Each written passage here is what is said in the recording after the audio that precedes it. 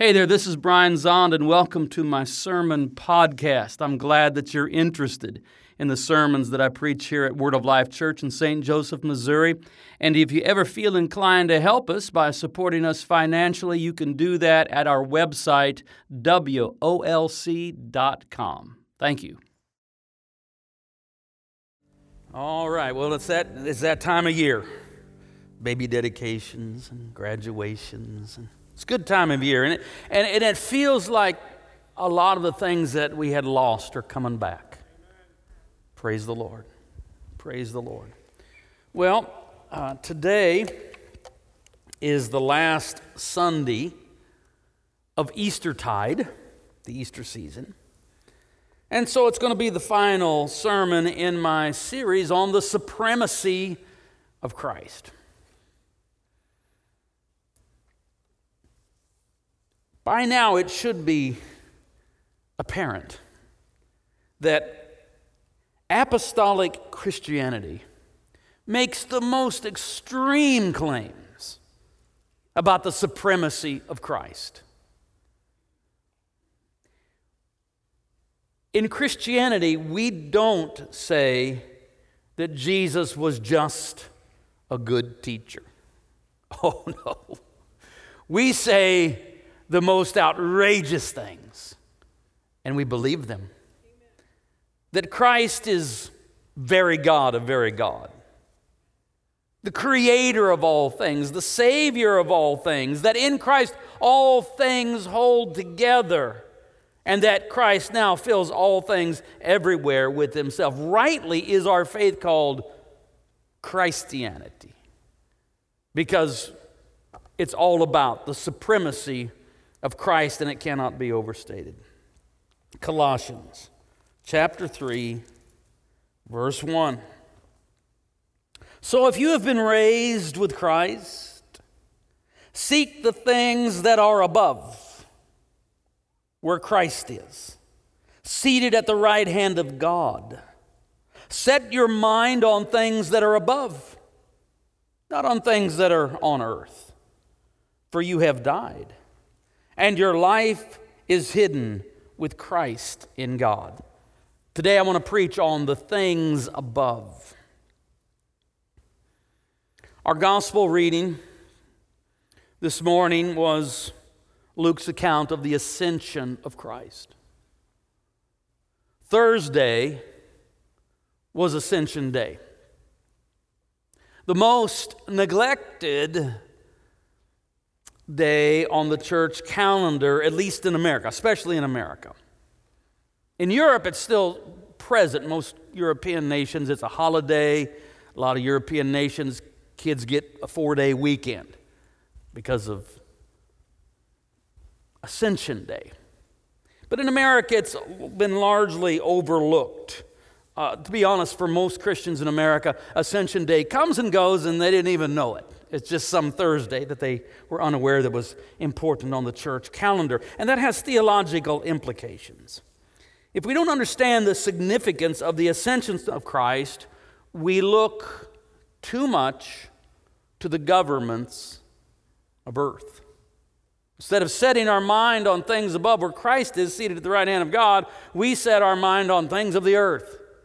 And it becomes a problem for us. And if we don't have a robust understanding of ascension is simply, in our mind anyway, it's just the absence of Christ. But that's the exact opposite of what it means. The ascension of Christ is not the absence of Christ. Rather, it's about the exaltation of Christ to the right hand of God. What does it mean to be on the right hand? That means dominion and power. And where is the right hand of God? Well, where isn't it? It's everywhere. So that is poetic language from the apostle that means that Christ is now given universal dominion. There is no place where Jesus is not Lord. He's exalted to the right hand of God, which is everywhere, and given all authority in heaven and on earth. The ascension of Christ is his, think of it this way, it's his promotion, his elevation. his ascension to the Oval Office of the universe. Our King is not on Palatine Hill or on Pennsylvania Avenue. Our King is exalted into the heavens at the right hand of God. The Apostle Paul writes in Ephesians chapter 4, verse 10, "He who descended is the one who also ascended far above all the heavens, that he might fill all things." So, Christ first descended into death. We've been talking about that all through Eastertide. The Christ descended. This is death down here. I don't know if you can see it. This is death down here. Christ descended into death because that's where we were. Christ comes to ransom us, redeem us, rescue us. He comes and he takes hold of us. I got you. And then he ascends into the heavens. This is the cosmos here. So this icon is very well done in that it depicts both the descent of Christ into death and his ascension into the highest heavens, that he might fill all things everywhere with himself. That's the ascension. It's also, it speaks to us, the ascension speaks to us this, that Christ is now available to everyone, everywhere, at any and all times. See, sometimes you say, I wish that I had lived back in the days of Jesus. Well, first of all, these are the days of Jesus, but okay, I understand what you're saying. I wish I'd lived in the days of Jesus so I could have been with him. Well, the problem is you'd probably been in Nazareth and he'd have been in Capernaum. You'd have to go find him, and he'd be here and not there. But with the ascension, Christ now is accessible to everyone, everywhere at the same time. I mean, you have the same access to Christ as Adam and Eve in this icon, because you are Adam and Eve in this icon. Adam, Adam, humankind, Eve, Eva, life. And this is you, my sister. This is you, my brother. You have that kind of immediate access to Jesus. He's present. He's filling all things everywhere with himself. And that's why he says, "Behold, I am with you always, even to the end of the age." When Jesus ascends, he doesn't say, "See you later. I'm going off, going off, and I'll come back, I don't know when, someday." No, that isn't what he says. As he ascends to the Oval Office of the universe, as he ascends to fill all things everywhere with himself, he says, "And I am with you," not absent from you, "I am with you always, even to the end of the age." And we'll get to what we mean by what happens at the end of the age. Oh, something wonderful, in fact. So Jesus ascends to the heavens and is always with us. How does that work? He ascends to the heavens and he's always with us. Well, you have to stop thinking about the heavens as a distant place. Where is heaven? Well, I'll tell you what, just head out toward the Andromeda Galaxy, 2.3 million light years away. Hang a left, you can't miss it.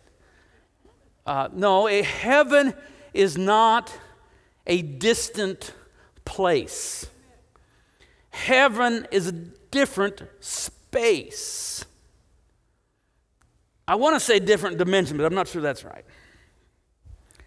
Heaven is all that isn't matter. In the beginning, God created the heavens and the earth. Heaven is all that's not matter. And guess what? Most of it is space. Because everything that is, all the matter that is, all of the galaxies, all that is, at one point, 13.8 billion years ago, was a compressed singularity. And then it expanded, creating matter, earth, and space, heavens, so that heaven is not out there somewhere, it's right here. It's right here. It's right here. So Jesus at the right hand of the Father doesn't mean way out there somewhere. No, right here. Always within reach, just one step away, just It's like it's right here with us until the end of the age. What is the end of the age? Well, the second coming. This is the parousia is the Greek word. The appearing of Christ. So at the second coming, Christ doesn't have to come from a long ways. He just appears. Thursday night, following Ascension Day, Thursday night, I had a dream. And I dreamed that I was in a big city. And before me was the cityscape. You know, it was a big city. It was a nice city. Tall buildings, wide avenues, shops, stores, restaurants, cars, people out walking. Might have been Barcelona. Big city. And I'm looking at this big city. It's nice. But it's, it's what you expect from a big city. And suddenly sirens went off. Very loud sirens. And sirens were going off. And it was like they were right there. And everybody froze for a second because everybody knew in my dream what the sirens meant. It meant kingdom come. It meant, here it comes. Everybody knew that the sirens meant it's the day of the Lord. It's arrived. And there were different responses. Some were excited, some were terrified. And then as the sirens were going off, announcing the day of the Lord, the parousia, suddenly the cityscape that I was seeing, it was as if it was now being torn.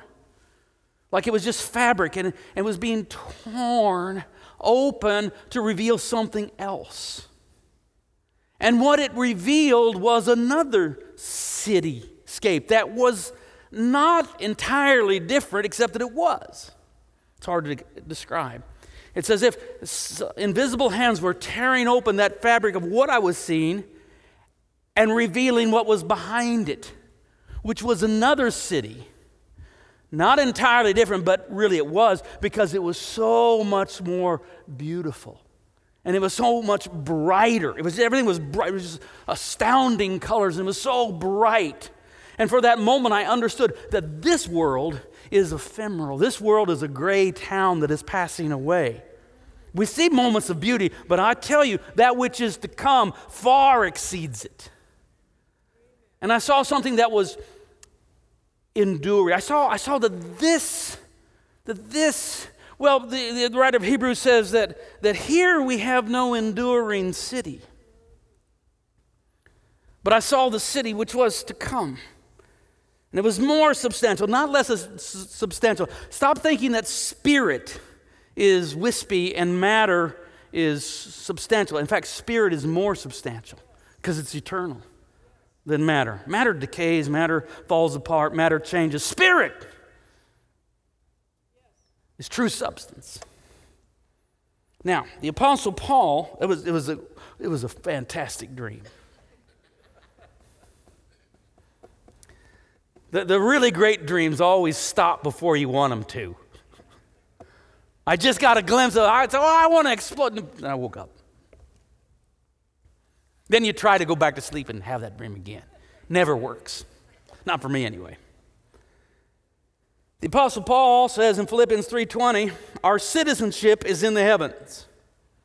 Our citizenship is in the heavens. I pray, and I really do. I mean this. I pray for you. And one of the things I pray for you daily is that would be very real to you. If the idea of your true citizenship belonging to the kingdom of the heavens becomes real to you, then Ascension Day will be a big deal.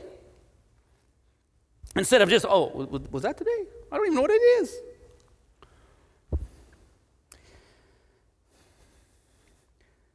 Ascension Day is always on a Thursday because it's 40 days after Easter.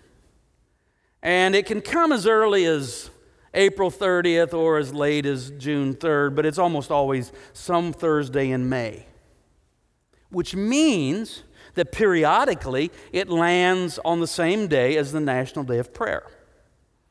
I should say that, the American National Day of Prayer. So some years, Ascension Day and the American National Day of Prayer are the same Thursday in May. I don't have to tell you which one gets ignored and which one takes precedent. But all that does is indicate, that the National Day of Prayer far exceeds the recognition in America given to Ascension Day, indicates that our American citizenship, in fact, is more real to us than our Kingdom of Heaven citizenship. Ouch. That's what Perry said on the front row. She said, ouch. Yeah, that's a problem. So, which citizenship was more real for the Apostle Paul, who speaks of citizenship belonging to the heavens? His Roman citizenship or his heavenly citizenship? Well, you know the answer. Now, he doesn't dismiss his Roman citizenship. He plays that card when he needs to. They're about to beat him. He says, hey, I am a Roman citizen. No, we didn't know that. Okay, sorry. We're backing off now. So he makes use of his Roman citizenship as it's advantageous to him. But of course, his primary allegiance is to his true citizenship, the citizenship of the heavens. Because there is our accidental, temporal citizenship. So you're a citizen of Mexico or Jamaica or the Maldives or, I'm trying to think of countries, Madagascar, Nigeria, India, the United States. So there is your accidental, it's just a philosophical accidental because you could have been born here or there, you were born here, so you got that one. It's our accidental temporal citizenship, and then there is our true eternal citizenship because we belong to the city that is eternal in the heavens that does not fade away. Our citizenship is in the heavens where Christ is seated at the right hand of God, but our sojourn at this present moment is on the earth. Are you sticking with me? Our citizenship, our true citizenship, the passport that matters, has us connected to the kingdom of the heavens where Christ reigns at the right hand of God. But our sojourn in the present moment is here on earth so that we are in fact expatriates. An expatriate, that's someone who belongs to one nation but lives in another. We are foreigners living abroad. We are strangers in a strange land. That's going to be my next series. I'm going to get through today, and then Pentecost Sunday, then Trinity Sunday, then I'm going to preach a series on being strangers in a strange land. So we're here, but our true citizenship belongs to somewhere else. So our churches are to be colonies of heaven on earth. The British started going to India 300 or 400 years ago, and they colonized it. And we think of that today as almost entirely negative. I understand that, but just bear with me. And so the British, you have a lot of British people living in India, but they bring a lot of the culture of England with them. And so there is going to be tea time in the afternoon. That's not what Indians do, but the British say, well, we may be in India, but we're going to have our tea time. And it actually did transform India because they now have tea as well. Well, that's who we are. Our citizenship is from the heavens, but we're here. But we're trying to bring as much of what is part of the culture of the heavens to earth. We're trying to bring heaven's tea time, whatever that means. Whatever is popular, whatever is the way of life, whatever is habitual in heaven, we are bringing it into this colony of heaven called the church. But for that to be real, we have to set our mind on things above. not on things below. So Colossians 3:1-2. Colossians 3:1-2. So, if you have been raised with Christ, baptism is about a burial and a resurrection in Christ. So if you have been raised with Christ, seek the things that are above, where Christ is, seated at the right hand of God. Set your mind on things that are above, not on things that are on earth. All right, in Paul's metaphorical language, above doesn't mean like over the top of your head.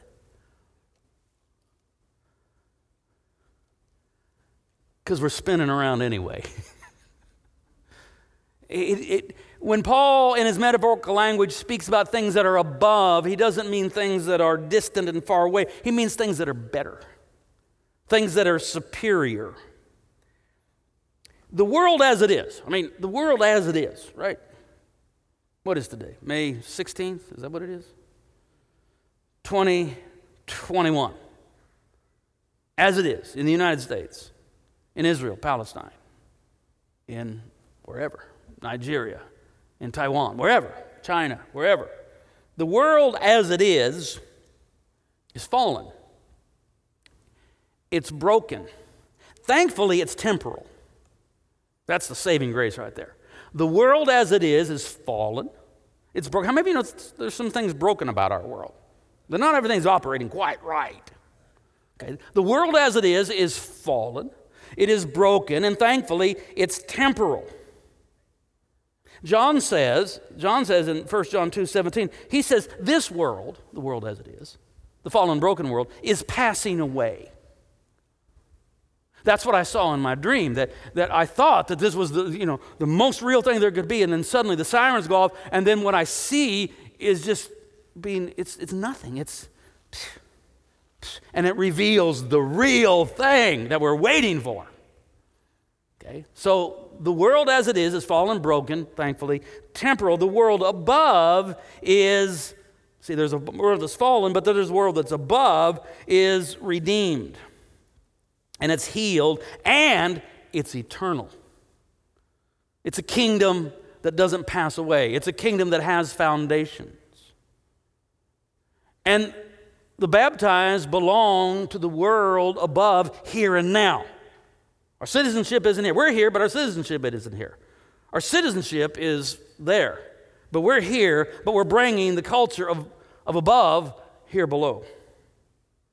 Now, the great theologian St. John says two important things about love and the world. And it shows up repeatedly in both his gospel and his epistles. I'll give you the most famous one. John famously writes, "For God so loved the world." What did God love? The world. God so loved the world that he gave his only begotten Son. Whoever believes in him might not perish, but have the life of the age to come. God did not send his Son into the world to condemn the world. Why not? Because God loves the world. Did not send his Son into the world to condemn the world, but that the world through him might be saved. Everybody say amen. And then John turns around and 1 John 2:15, he says, "Love not the world, nor the things of the world. For all that is in the world, the lust of the flesh, the lust of the eyes, the pride of life, is not from the Father, but is from the world. And the world is passing away in all of that corruption, but those that abide in the will of God abide forever." So we have this seeming paradox. God so loved the world, love not the world. God loves the world, don't you love the world? What's going on here? Well, it's not that hard to figure out. It's not really a paradox. We are to join God in loving the good world that God created and God intends. God has an intention for humanity that is good. I mean, when he was creating, what does he keep saying? Oh, that's good. Oh, that's good. That's good. It's nice to be an artist and you're going, oh, that's good. That's really good. So we're to love the good world that God created and intends. And by the way, that includes the planet That includes the planet. It's good. It's intended by God. We're to love that. At the same time, though, we are not to love the fallen world that is organized primarily around greed, pride, lust, violent power. We're not to love that world. So there is a world that should be loved, God's good world. And there is a world that should not be loved because it's gone wrong. So, for example, I'll give you 3 examples. A world where nuclear weapons are even conceivable is not a world to love. It's a world in need of repentance and salvation. Right? And in a world where humans use their highest technology to create weapons that can kill an entire city in the blink of an eye, that's not a world to love. That's a world in need of repentance and salvation. Or, for example, a world where racism can exist is not a world to be loved. It's a world in need of repentance and salvation, because racism is just the most vile form of scapegoating, and scapegoating is the Satan.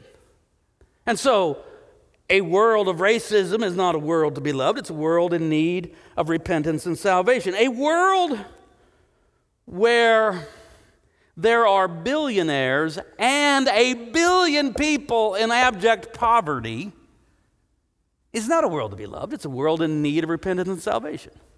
Let's unpack that just a second. In a world of billionaires, where people own, where people have $1 million and many of them many times over, you have that group of people. There's about 3,000 of them that have at least $1 billion.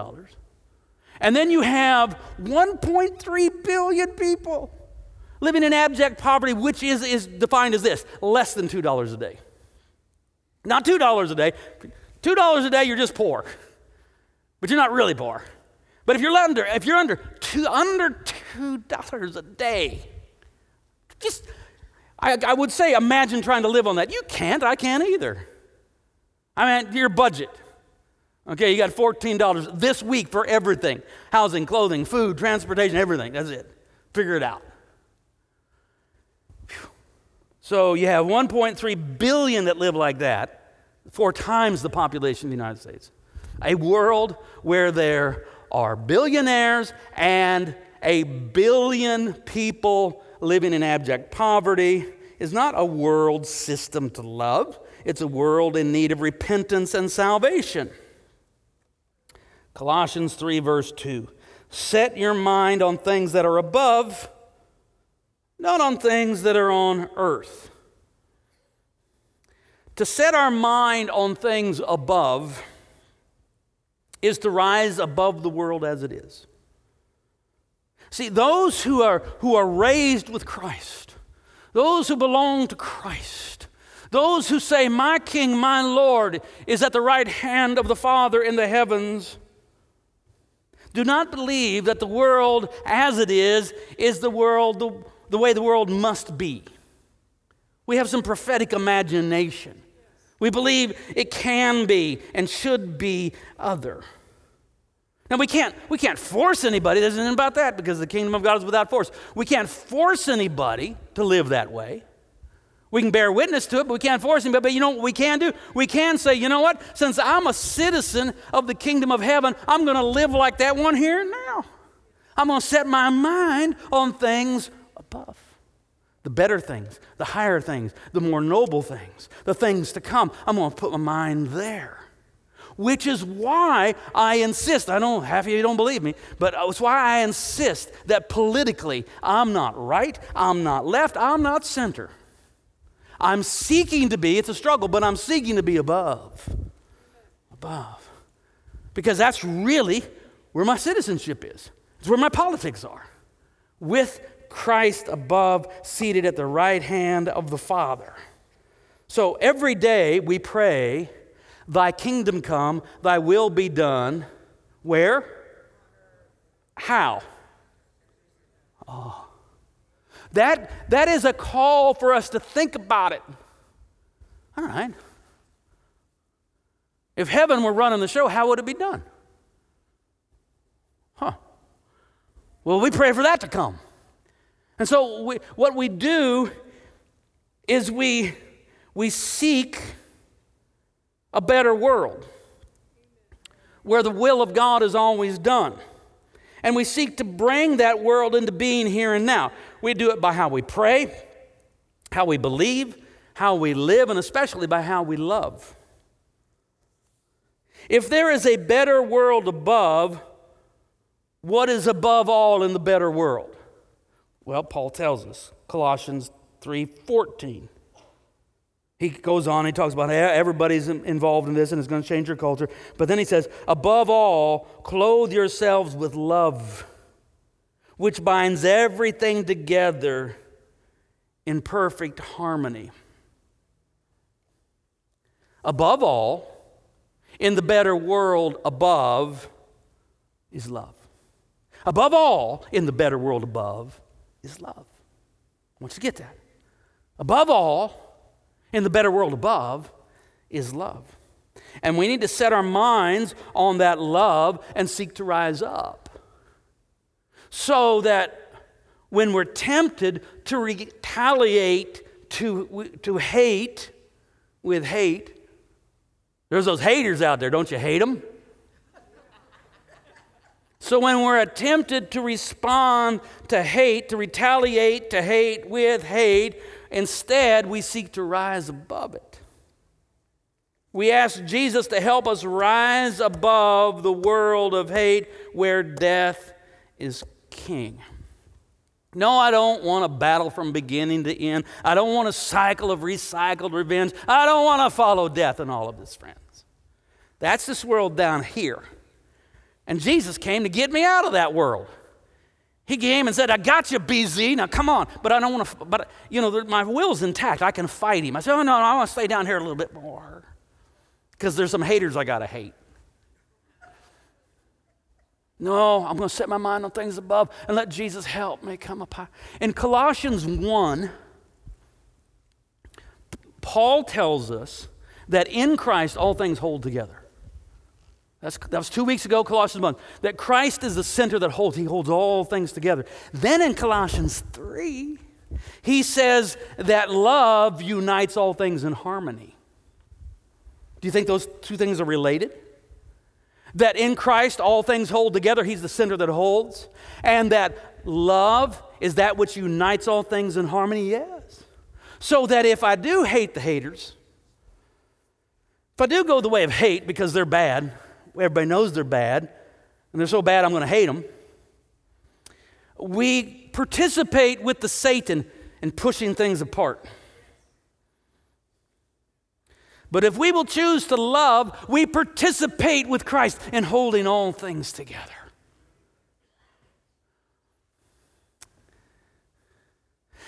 And that is the primary purpose of contemplative prayer, of learning to sit with Jesus. It's to learn to not hate what is hateful, but learn how somehow to hold all things together and say, yeah, I know, it's hateful, but I also know they're still a child of God. They're still beloved by God. They're still part of the family, and I'm gonna find a way with Christ to try to hold it all together. Because in Christ all things hold together, and love unites everything in a harmony. So, there is a kingdom above. I mean, I wish I could show you the dream I had Thursday night. Yeah, Perry, I need somebody with a special effects laboratory or whatever they have. I wish I could show you the dream I had Thursday night, that just beyond this ephemeral, gray, shadow world that is passing away, there is a world that is more substantial, more real, a world that is better, more beautiful, more enduring. In fact, it's eternal, and it's above because it's better. But it's not out of reach. Because how does Jesus begin his preaching ministry?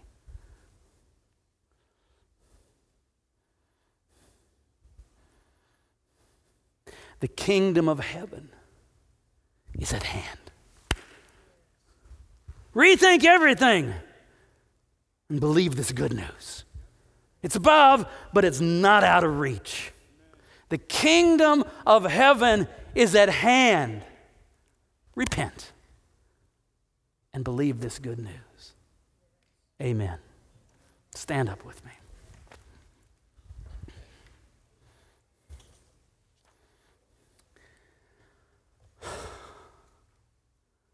I feel happy. I know there's plenty to despair, but I've seen that which is to come. And I'm happy that this is not all there is. In fact, this is barely what there is. It's so ephemeral. It's so easy. Pretty soon it's torn away. And I'm happy that I can be a part of that. Even though I'm on a colony, I'm part of that which is to come. By the way, the good news, the blessed hope is not where we're going, but He's coming. Don't get it reversed.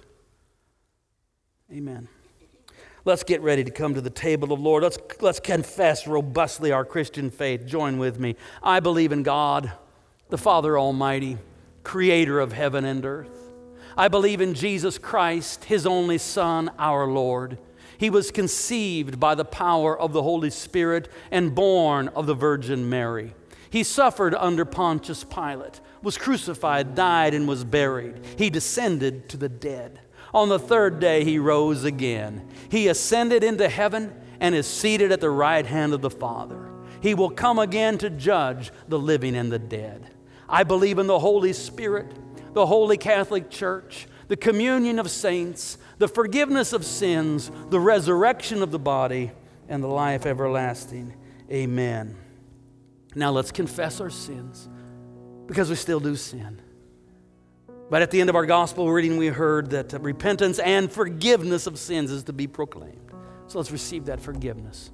Most merciful God, we confess that we've sinned against You in thought, word, and deed, by what we have done and by what we have left undone. We have not loved You with our whole heart. We have not loved our neighbors as ourselves. We are truly sorry, and we humbly repent. For the sake of Your Son, Jesus Christ, have mercy on us and forgive us, that we may delight in Your will and walk in Your ways to the glory of Your name. Amen. And this is the table, not of the church, but of the Lord. It is made ready for those who love Him and for those who want to love Him more. So come, you who have much faith and you who have little. You who have been here often and you who have not been here long. You who have tried to follow and you who have failed. Come, because it is the Lord who invites you. It is His will that those who want Him should meet Him here. The body of Christ, broken for you. The blood of Christ, shed for you.